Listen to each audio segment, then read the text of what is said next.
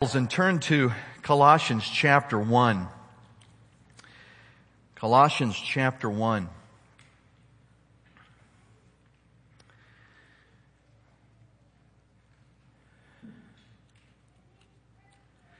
I'm wondering this evening how many of you have heard of this old song, "It Took a Miracle." Okay, there are a few who have. I think it comes with the older generation.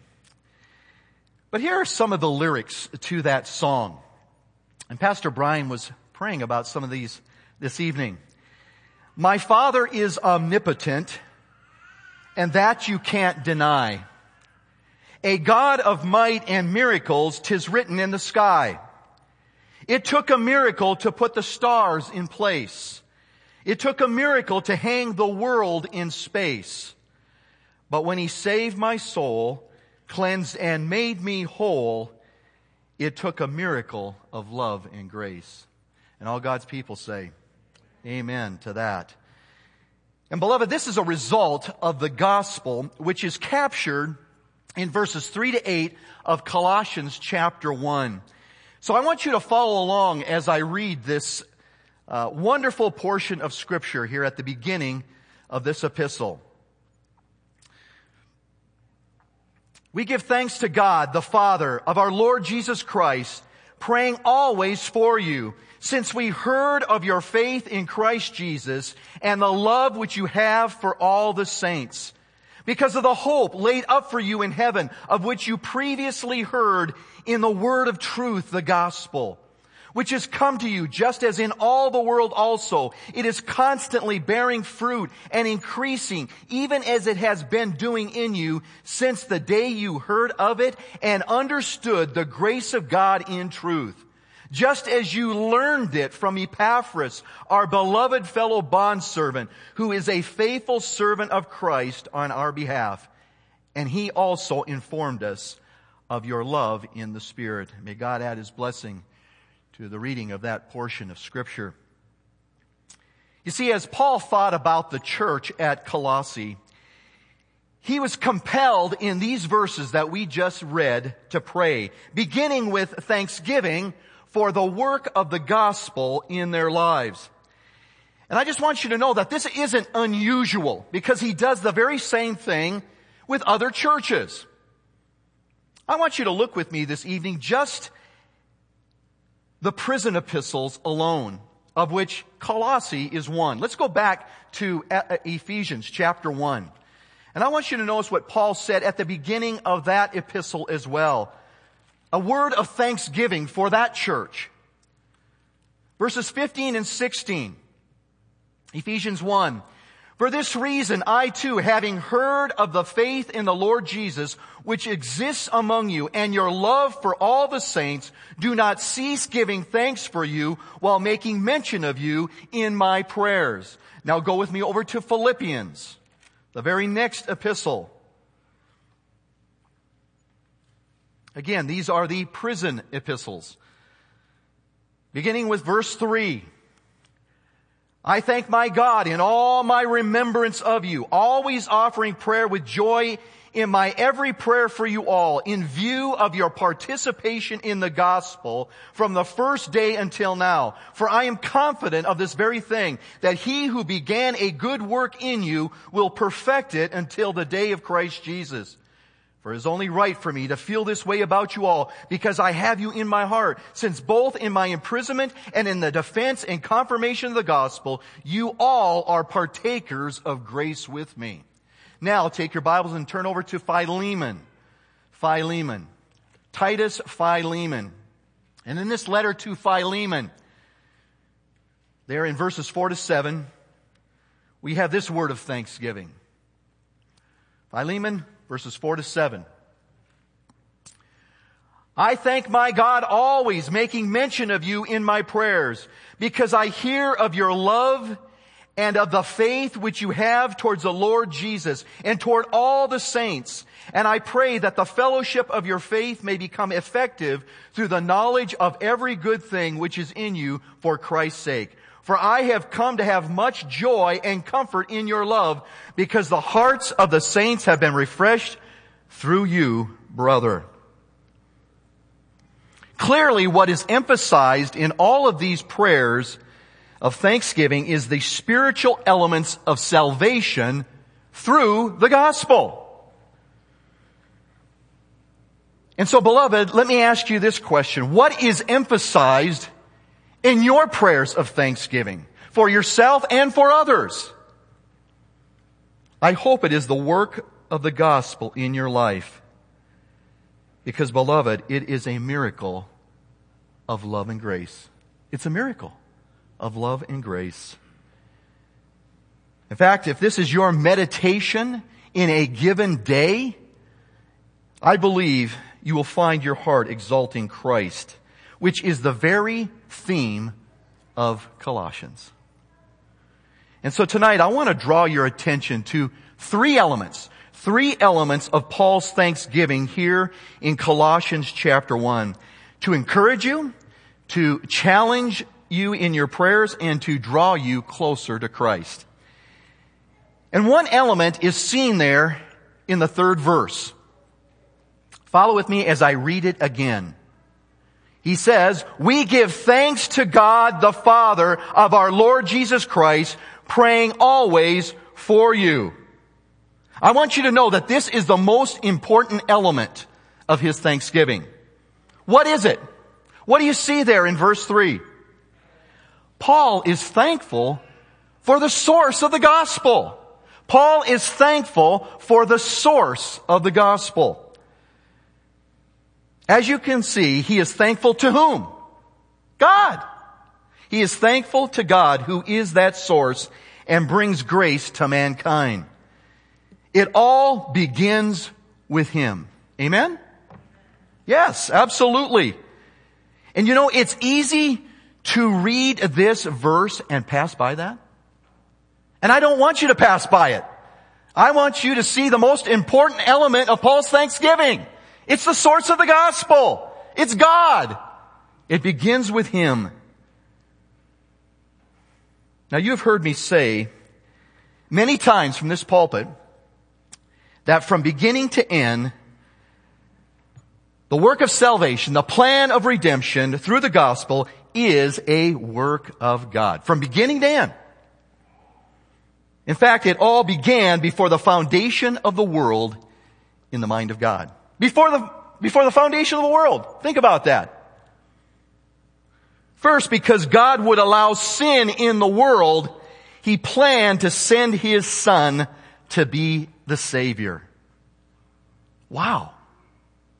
Because he would allow sin into the world, he planned to send his own Son to be the Savior. You just have to pause for a moment to think about that. Peter himself spoke to this in Acts chapter 2 in that great sermon on the day of Pentecost. Go with me, if you would, over to Acts chapter 2. Just for a moment. Acts chapter 2. And I want you to see this. See what he says in the middle of this message. Beginning with verse 22. Men of Israel, listen to these words. Jesus the Nazarene, a man attested to you by God with miracles and wonders and signs which God performed through him in your midst. Just as you yourselves know, this man delivered over by the what?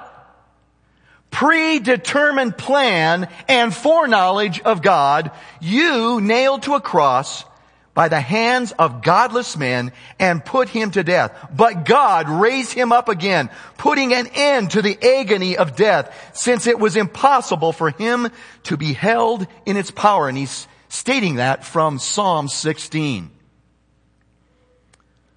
In fact, as I was thinking about this passage of Scripture earlier this week, I couldn't help but think of Isaiah 53. We know that great prophecy concerning the suffering servant, Jesus Christ, some 700 years before it occurred. And what does it say there in verse 10 concerning the suffering servant? It pleased the Lord to what? Crush him. To crush him. frankly, beloved, this is a mystery to me. It really is. I cannot fully get my mind and my heart wrapped around this. But somehow, through it all, God gets the glory. And not only that, we come to know Him better. Praise be to Him. And further, God chose before the foundation of the world those whom He would save. Now think about that. And then in the providence of time, He would call them to Himself, justify them by faith, sanctify them, and one day glorify them. And God is still in the process of all of that because He has not returned as of yet. These redemptive truths are seen all over the Scriptures. I want you to look with me once again at a well-known passage. I never get tired of reading this text. Go with me to Romans 8. Romans 8. Because it speaks to the very things I just said. Romans 8. I said a number of times that if I were ever stranded on an island and I had one chapter of the Bible in my hands, I'd want it to be Romans 8. It would. There's no question in my mind. Beginning with verse 28. And we know that God causes all things to work together for good to those who love God, to those who are called according to His purpose. For those whom He foreknew, He also predestined to become conformed to the image of His Son, so that He would be the firstborn among many brethren. And these whom He predestined, He also called. And these whom He called, He also justified. And these whom He justified, He also glorified. What then shall we say to these things? If God is for us, who is against us? He who did not spare His own Son, but delivered Him over for us all, how will He not also with Him freely give us all things? And then He asks this question in verse 35. Who shall separate us from the love of Christ? Will tribulation, distress, or persecution, or famine, or nakedness, or peril, or sword? What does He say in verse 38 and following?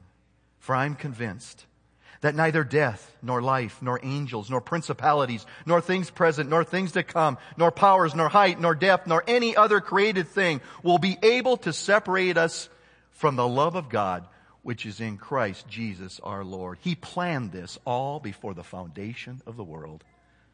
Wow. Beloved, it is no wonder why Paul gives thanks to God here for the work of the gospel through Christ. Indeed, He is the source. It all begins with Him. Romans 1:16, for I am not ashamed of the gospel of Christ, for it is the power of God unto salvation to everyone who believes, to the Jew first, and also to the Greek. So let us meditate upon that tonight. Give thanks in our hearts and exalt Him today and every day. I trust tomorrow, as you sit at your tables, as you sit with family, that you're discussing and that you're thanking God for Him being the source of the gospel. Because without Him, we are lost. We are empty. This brings us to the second element of thanksgiving there in verses 4 to 6. Follow as I continue to read here. He says, since we heard of your faith in Christ Jesus and the love which you have for all the saints, because of the hope laid up for you in heaven, of which you previously heard in the word of truth, the gospel, which has come to you just as in all the world also. It is constantly bearing fruit and increasing, even as it has been doing in you since the day you heard of it and understand the grace of God in truth. And so what is emphasized there in verses 4 to 6? What is another element of thanksgiving in Paul's prayer? Paul is thankful for the fruit of the gospel. Paul is thankful for the fruit of the gospel. Now there is much that could be said about this from these verses. In fact, we could just take verses 4 through 6 alone and preach for the next hour. But I just want to highlight a few things from these verses tonight. The apostle here was speaking of the spiritual change in the hearts and lives of the Colossians from the preaching and embracing of the gospel. Again, 2 Corinthians 5:17, if any man be in Christ, he is a new creature. Old things are passed away. Behold, all things become new. And the fruit that he specifically identified was what? What is the fruit that he specifically identifies in this passage? And actually, all the passages that I read tonight from the prison epistles. It's faith, love, hope. Faith, love, and hope. Which speaks to commitment to God, sacrifice for others, and a certainty of the future. These are fruits of the gospel. I like how Paul expressed it in 1 Corinthians 13, that great love chapter. And now abideth faith, hope, and love, but the greatest of these is love. Yeah. Also, I want you to notice how he said it to the church at Thessalonica. Turn with me a couple epistles forward to 1 Thessalonians. 1 Thessalonians 1, 2, and 3.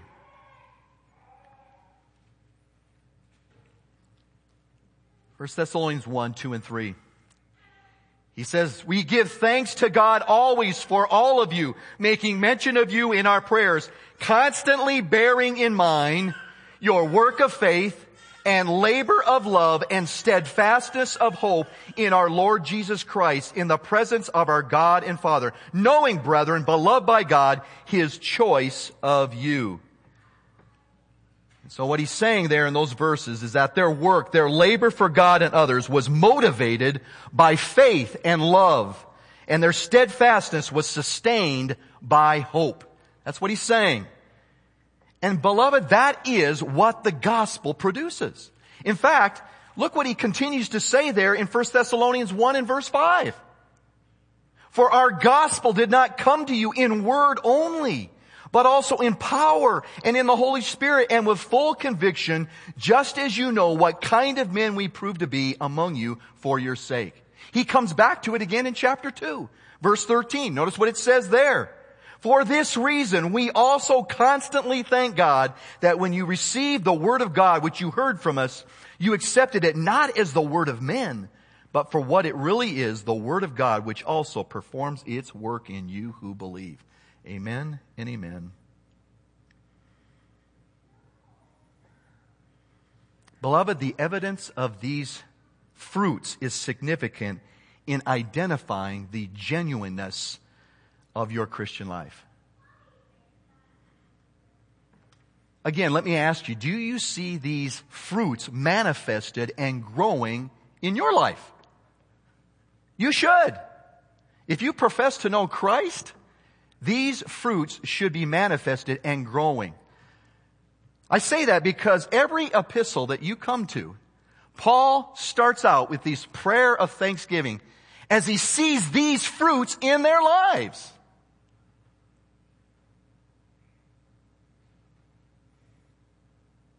And beloved, they bring great assurance of salvation and are a matter of continual thanksgiving to God. So Paul, in this text, is thankful to the source of the gospel. He's thankful for the fruit of the gospel. Again, this Thanksgiving season and throughout this Christmas season, actually every day, let's be thanking God for that and His work in your heart and life. Yeah, it's a miracle of love and grace. It is. It's a miracle. Now to a final element of thanksgiving. And we see that there in Colossians 1 in verse 7. He goes on and says, just as you learned it from Epaphras. What did he learn? It was the gospel. They learned the gospel through Epaphras. He says that back in verse 5, and he continues to talk about it in verse 6. just as you learned it. That is the gospel from Epaphras, our beloved fellow bondservant, who is a faithful servant of Christ on your behalf. And so what do you see here? What's another element of thanksgiving from this prayer of the Apostle Paul? It is simply this: he is thankful for the witness of the gospel. He's thankful for the witness of the gospel. As you can see from these verses, the Colossians heard, they learned, and they understood. They came to really know the gospel because Epaphras was a faithful bondservant of Christ. He was a faithful bondservant because he was convinced, as Paul, that the gospel was the power of God unto salvation. And so he showed his love for these people by sharing the truth with them, by sharing the gospel with them, and many of them coming to salvation. In fact, look with me at the end of this epistle, chapter 4 and verse 12. Colossians 4 and verse 12. Paul says this to the church. He wants to remind them of this man, Epaphras, who is one of your number, a bondslave of Jesus Christ, sends you his greetings, always laboring earnestly for you in his prayers, that you may stand perfect and fully assured in all the will of God. He was not only concerned for their salvation, but he was concerned for what else? Their sanctification. Their growth in the Lord. That was on his heart. Beloved, in Romans 10, verses 13 to 17, we read these familiar words. For everyone who calls on the name of the Lord will be saved. How then are they to call on him in whom they have not believed? How are they to believe in him whom they have not heard? And how are they to hear without a preacher? And how are they to preach unless they are sent? Just as it is written, how beautiful are the feet of those who bring good news of good things. However, they did not all heed the good news. For Isaiah says, Lord, who has believed our report? So faith comes from hearing, and hearing by the word of Christ. I ask you this question this evening. Who is the person or persons who witnessed to you and eventually led to your salvation? Pastor Brian, this past Sunday, stood before us and shared with us about a man who had recently passed away that was instrumental in leading him to Christ. He told me about it earlier in the week. Then he told me about it again on Sunday. He says, Kirk, it's just been welling up in my heart and I think I want to share it with the people. I said, go ahead. It's something to be thankful for because it was God who sent that man to him. And that man was patient with him, answering all of his questions. And the Lord used all of that to draw his heart to Christ. I think back to my years before I was saved. I grew up in a Christian home, thankful to that. And I heard the gospel. But I truly didn't embrace Christ until I was 16 years old. A friend of mine who thought I was a believer had the boldness to confront me in my sin. He thought I was a Christian, and so he's basically saying, you know what? Christians don't live this way. He was bold enough to say that. And God used that to convict my heart of sin and my need of Jesus Christ. And it was shortly thereafter I got saved. And often I ponder on that. And I say, this is a miracle of love and grace.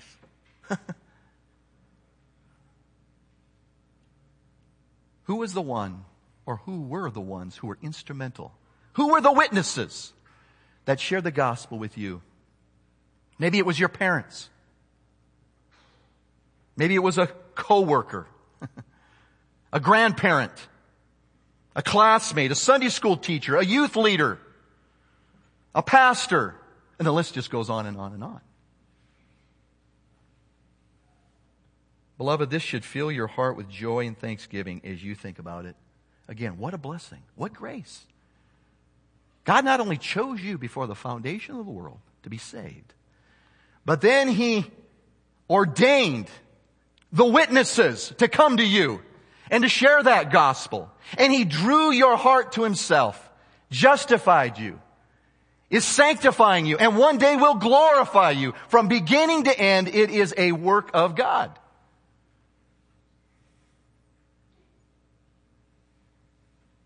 The following 4 verses there, verses 9 to 12, lead to further prayer for the church's sanctification as a result of the gospel. In fact, the main request in that prayer following is that they would be filled with the knowledge of God's will. And really, I believe that the apostles' thanksgiving that preceded all of this, in part, was meant to encourage this growth.